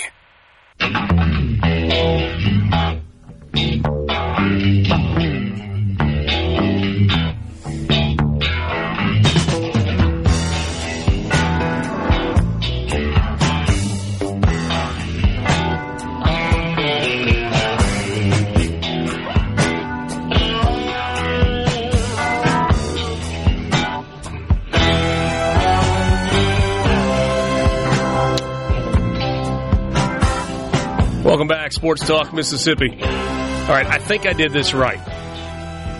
If we take last year's rankings with this year's conference makeup, okay, so 16-team SEC, 16-team Big Ten, or they have 18. Lost track. They've got 18 now. Current makeup of the Big 12, like going into this coming season, same thing with the ACC. Michigan, Washington, Ohio State are your 3 AQs from the Big Ten. From the SEC, Texas, Alabama, Georgia. From the Big 12, Arizona, who was ranked number 14, and Oklahoma State, who was 20th. From the ACC, Florida State, Louisville. You've still got Liberty in that group of 5 spot. And then your 3 at large. Oregon, Missouri, Penn State. Notre Dame does not take one of those spots because they were ranked 16th in the final college football playoff ranking. So, in this scenario, Ole Miss is on the outside looking in. Whereas if we had had a 12-team playoff with the 4 automatics plus the group of 5 and then 7 at-large berths, Ole Miss would have been in the playoff. Well, we talked about that ad nauseum. Hey, Dad, just shut up and keep moving with the exercise. Now you're a believer. Maybe I'm overthinking it. Maybe it is a good idea. I don't know. So it's stupid. I think that giving the Big 12 and the ACC multiple automatic berths into the playoff is a bad idea. Even if it's one fewer than the SEC, the leagues are not anywhere remotely close to the same. They're not anywhere close. The SEC should get 3 times more than that of the Big 12 on an annual basis if you're actually measuring the leagues based on quality of teams on an annual basis. The reason that the NFL does an automatic qualifier for every division to get one team is because the NFL itself, the whole NFL is the product. And that keeps not every team, but almost every team engaged up until the final week. That's why they do that. It's strictly for money. But the divisions in the NFL are generally created equal. You have some that are better than others, but you saw what Tampa did in the playoffs this year. Like they're all really balanced, so that makes sense. The SEC and the ACC are so totally different when it comes to the quality of the leagues. So I think it's a bad idea from that perspective. But everybody's missing the point, I think. And Heather Dinich just kind of put this as a one-off in her article about this. This is the biggest part of the story. And nobody's talking about it. Everybody's bickering about, well, it should be 12. It should be 8. Barrett Sallee's like, let's go back to the BCS where undefeated Auburn doesn't make the championship game. Stop. You've got all of that stuff. But as just a one-off in ESPN, and this has been written by others now at this point, but she says, quote, the SEC and Big Ten are having conversations about whether to continue their NCAA membership. All of this stuff about automatic bids and flexing muscle, call me crazy. It's posturing. This is not serious. Because they're going to blow it up anyway when they leave the NCAA in the near future. They're doing this to flex their muscle, to show everybody who they are. They're posturing, and then they're going to bolt from the NCAA and create their own thing 2 years from now anyway. And she just writes this as a one-off. It's been hinted at for years, but this is the premier college football playoff reporter on the worldwide leader in sports, straight up saying the SEC and the Big Ten are in discussions to leave the NCAA. That's the story here.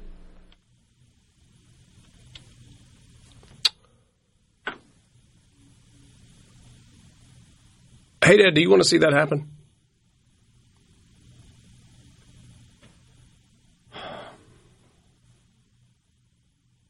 I'm sorry for dead silence, but I actually really need to think on that. That's fine. Dead air's fine. No.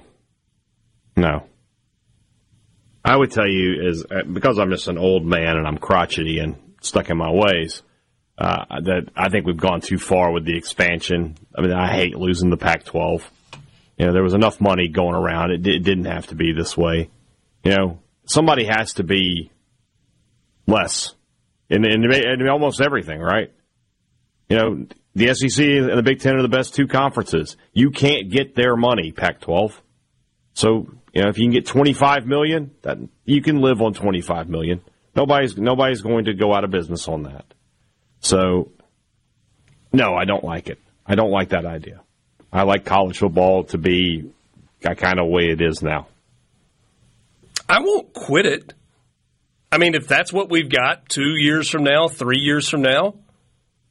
Oh, I won't quit it. I'll be there. Be on here. We'll be there.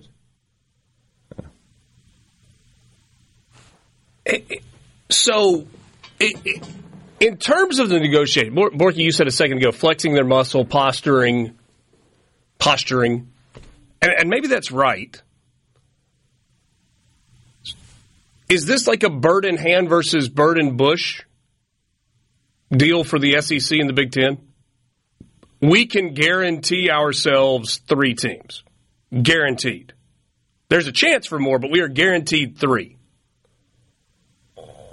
In this story at ESPN.com, sources told ESPN that discussions have centered around the SEC and Big Ten earning somewhere between 25 and 30% of the college football playoff revenue. The ACC and Big 12 would be next. They'd be somewhere in the 15 to 20% range, which leaves a smaller chunk somewhere around 6 to 10% for the other leagues and nearly 1% for Notre Dame. So they are guaranteeing themselves revenue. Why not negotiate a deal where you guarantee the revenue, but then you leave the teams to chance? If 14 is the number, what if we just go with 5 automatics? Every conference gets 1, a group of 5 gets 1, whatever they are now. And now we've got 9 at-large spots. Because in that scenario, Borky, you've got with the exception of the group of 5 teams some seasons, you got the 14 best teams in the college football playoff. Yeah. Much more easy to digest, for sure. I just don't think, frankly, I don't think we're going to see the day. I think we've got 2 years of the 12-team playoff, and by the time that ends, whatever they agree to in the present will not matter because they're going to blow it up and everything gets to be renegotiated at that time. What's the purpose of blowing it up at this point? Self-governance. But the NCAA has already said, yeah, you can have that. Why not just self-govern within the existing NCAA model? Well, stack the deck against everybody else, which is what they're going to have the power to do. Stick with the college football playoff. Here's the benefit. So the NCAA's current model, you cannot have rules. That's what a court in Tennessee just said. You cannot have rules. If you want to restrict player pay, sorry. If you want to restrict transfer portal, sorry, can't do it. So what a breakaway can do is avoid antitrust issues and allow you to separate football, and if you want to, men's basketball, from the rest of the sports, treat them like employees, like they want, and have rules that you can actually enforce. Limit transfers, caps, whatever the case may be. Because the American justice system has said the NCAA cannot enforce its rules anymore. Can't do it. You cannot have rules. You cannot enforce them. And that's not an exaggeration. That's what the court ruling in Tennessee said last week. They may appeal it up the ladder. I think the NCAA is tired of appealing because every time they go before the Supreme Court, they lose. They lose. So maybe that's really the crux of this. But quite literally, the judge's ruling in Tennessee this past week said, you are not allowed to enforce your own rules. Yep. Which means there are no rules and you can kind of do whatever you want to do.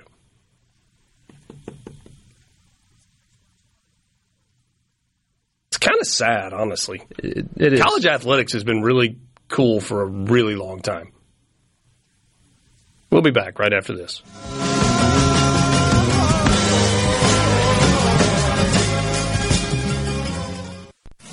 I can't believe what I'm hearing. This is Sports Talk Mississippi, right here on Super Talk Mississippi.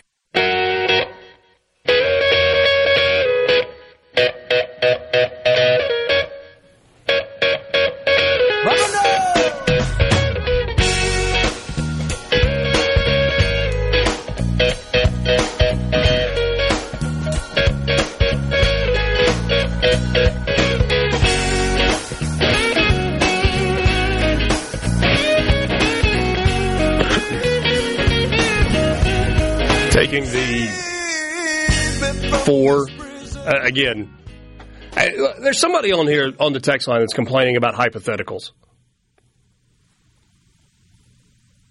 It's a Sports Talk radio show. It's a Thursday. We're closing in on spring football. We spent all day yesterday talking about Mississippi State basketball. Ole Miss lost last night. Game wasn't that interesting. Talked about it for a while. We've kept you up to date with what's going on in college baseball. There's not a lot of football news right now. As opposed to, say, you're dealing in hypotheticals, you might say you're thinking. You're thinking about what the possibilities could be. Are those hypotheticals? Yeah, I guess so. But we're trying to figure out what it might look like. What is a scenario that could work? So, quickly, if you took this coming year's conference breakdown with last year's playoff rankings, and I know that doesn't work exactly because you got different teams in different leagues this coming year, but just humor me on that. Michigan's your 1 seed overall. Texas is 2.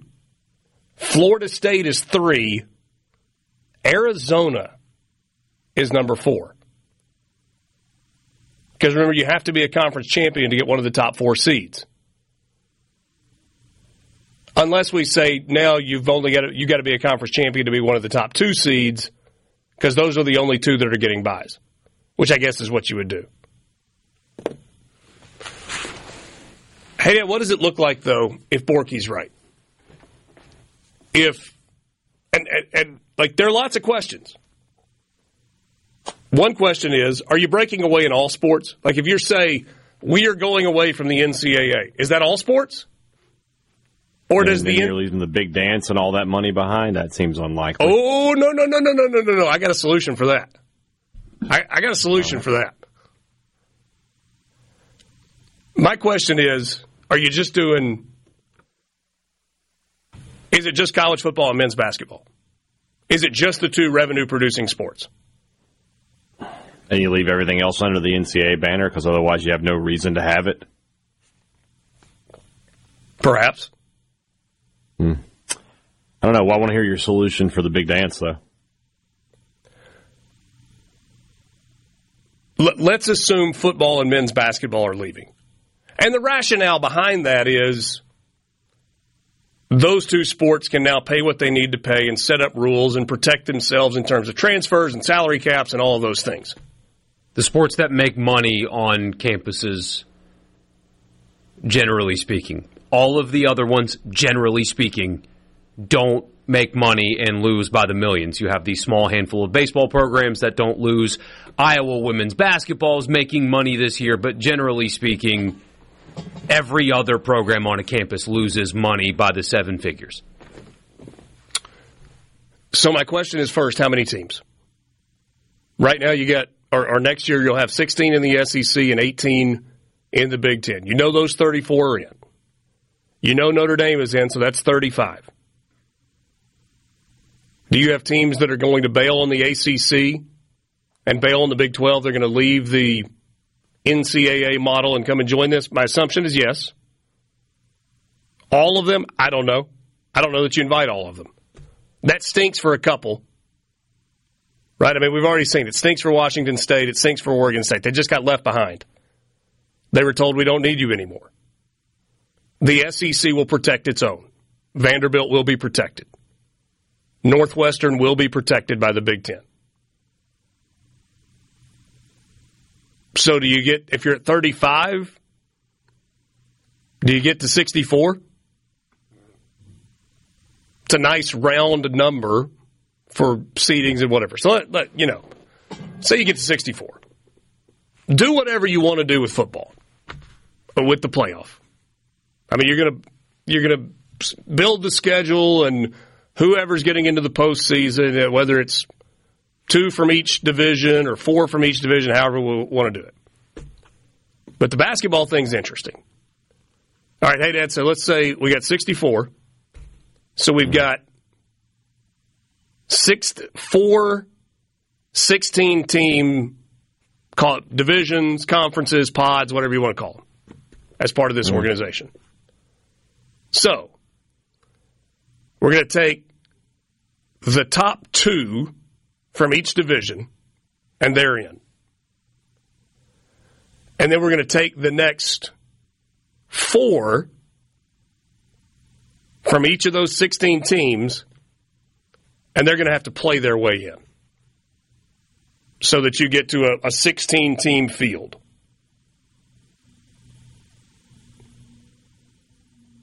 I don't like that. That was too many. I don't either. No. Borky and I talked through this a second ago during the break. You want 8 total for this tournament scenario. So you take your number 1 team from each, and then you take the next 2 teams, and they play a best 2 of 3 to get in the tournament. So you got 8 teams up there. And then you play best 2 out of... I mean, it's the playoffs then. It's not a tournament with a bracket. It's playoffs where you do best 2 out of 3, where you're home and away, and then home to the higher seed, and then you take the Final 4 to a neutral site. I don't know. I liked how I talked through it better in the break. This doesn't work for me now. Doesn't work for me at all. No. The beauty, all the thing I love about the NCAA tournament is gone. And now I'm just watching another conference tournament, basically. No, you're watching a professional playoffs. Yeah. Call it what you want, but it's not the NCAA tournament anymore. Yeah, but Humphrey Coliseum hosting playoff basketball? Yeah, see, I like the concept of like a 3-game series where the higher seed gets a home road home. I mean, I'm sure they'll be nuts. But you asked, do I like it? I don't. Okay. That's where this is headed. I want to see Vermont beat, Houston. Yeah. I want to see, UNC Greensboro beat Purdue. That's what I want to. That's the NCAA tournament to me. Somebody says I know the big teams always end up winning it, but I mean, they didn't last year. I guess. I mean, UConn's a big team, but the Final Four was kind of had some small schools, but. Those for the first weekend with the upsets that's the NCAA tournament to me. That's the beauty of it. There's no denying that in whatever this shift looks like, we're going to lose some of the beauty of college sports. There's no doubt. There's absolutely no doubt. We're going to lose the beauty that Borky has proclaimed for years and years of Furman and the majesty of watching FCS football. Although maybe FCS football can continue to exist. We're going to lose the beauty of Tom Brennan's Vermont team going to the Sweet 16. Yep. And of George Mason getting to the Final Four and Wichita State getting to the Final Four. Yeah, you are going to lose that. St. Peter's, man. Just happened. Yes. St. Peter's going to the Elite Eight. Yeah. You don't have my interest for this basketball tournament you've concocted. But once it's the only thing going, it will. I guess. So you're telling me on a Tuesday night when you've got 4 college basketball games going on that are home site games, trying to get to the Final Four tournament, you're not interested? You're not Mississippi State involved? Is Mississippi State involved in those games? I don't know. Maybe some years. The years they are, yeah, I'm interested. What are you going to do? Sit at home and watch AEW or play FIFA the other nights? Yeah. That's exactly what I'm going to do. Sometimes I wonder if you even like sports. I love sports, but what you just described is just boring. I mean, I can just watch the regular season, and it's the same thing. You're just giving me more regular season games. What if you take a Major League Baseball style playoffs and apply it to college baseball?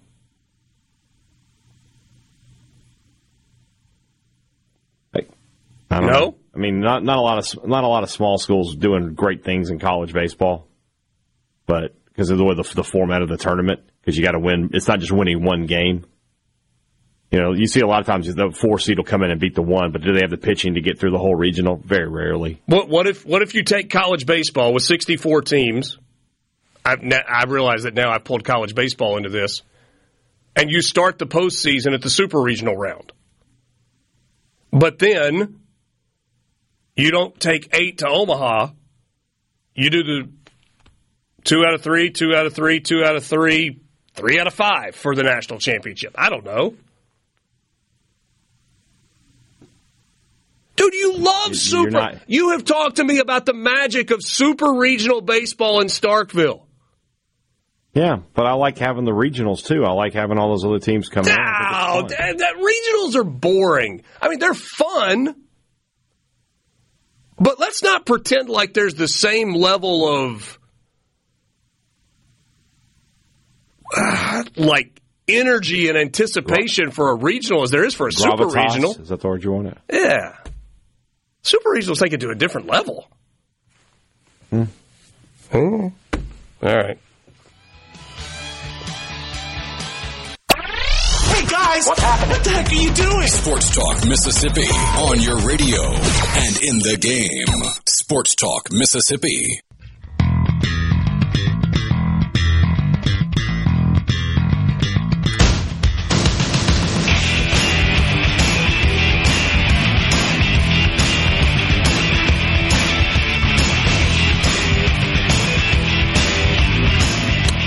If you were in the market to go out and get a new vehicle, where do you think you would go to do that?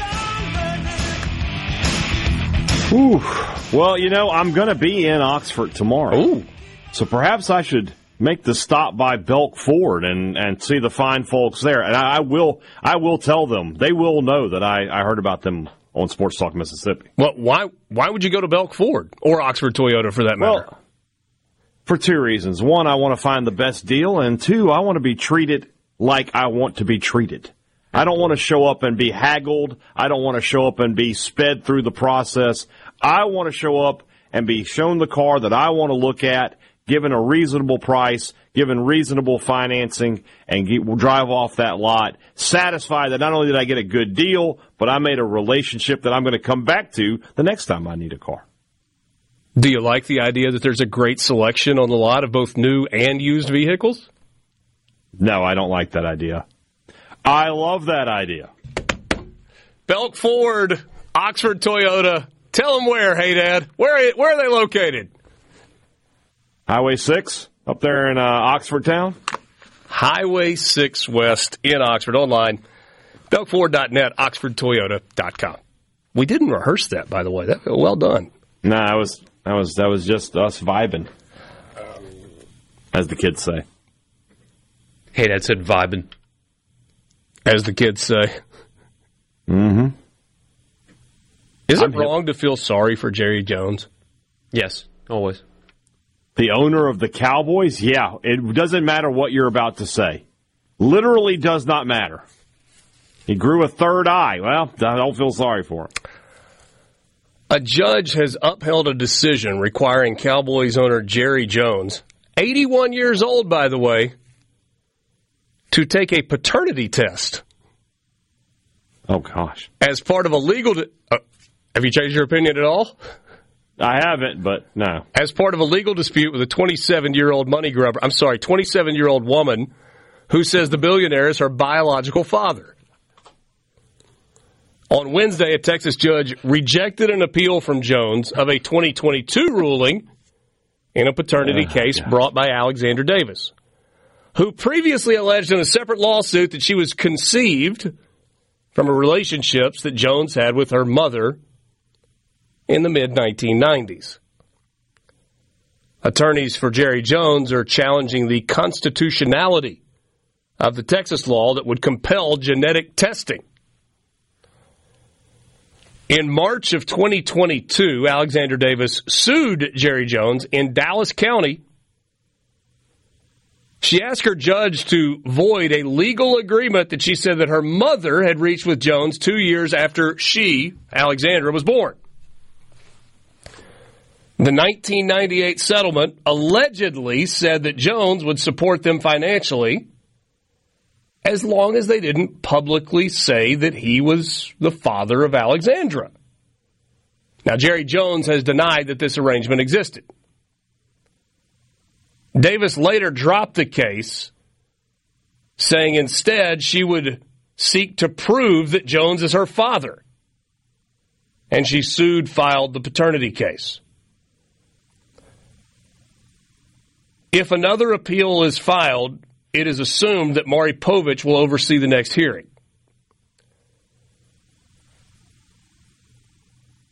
Nobody caught that. Well, we got a message, Jerry Jones and Jerry Springer, so somebody caught that. He's 81 now? Their settlement allegedly called for Jerry Jones to pay Cynthia Davis $375,000 in a lump sum up front, and for the daughter Alexandra to receive certain monthly, annual, and special funding from a trust until she was 21 years old. Attorneys for Jerry Jones said that Alexandra Davis has received millions of dollars from Jerry Jones in her lifetime.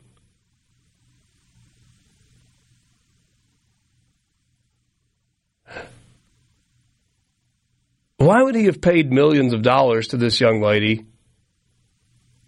You know, it would be great. He's just a nice guy. Just a nice guy. If he paid some time. But. You know, as billionaire scandals go, could be worse. Could be Vince McMahon. Yeah. It just another example of why you shouldn't idolize somebody because they're rich.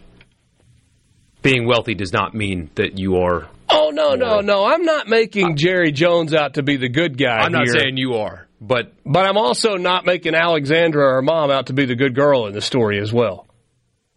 It's sad. Every single angle of this story is sad. And we only know it because one party in the story is worth billions of dollars. Thanks for being with us. Great to be with you in the Pearl River Resort Studio. M-Trade Park tomorrow, starting at 3 o'clock. We'll talk to you then. Good night.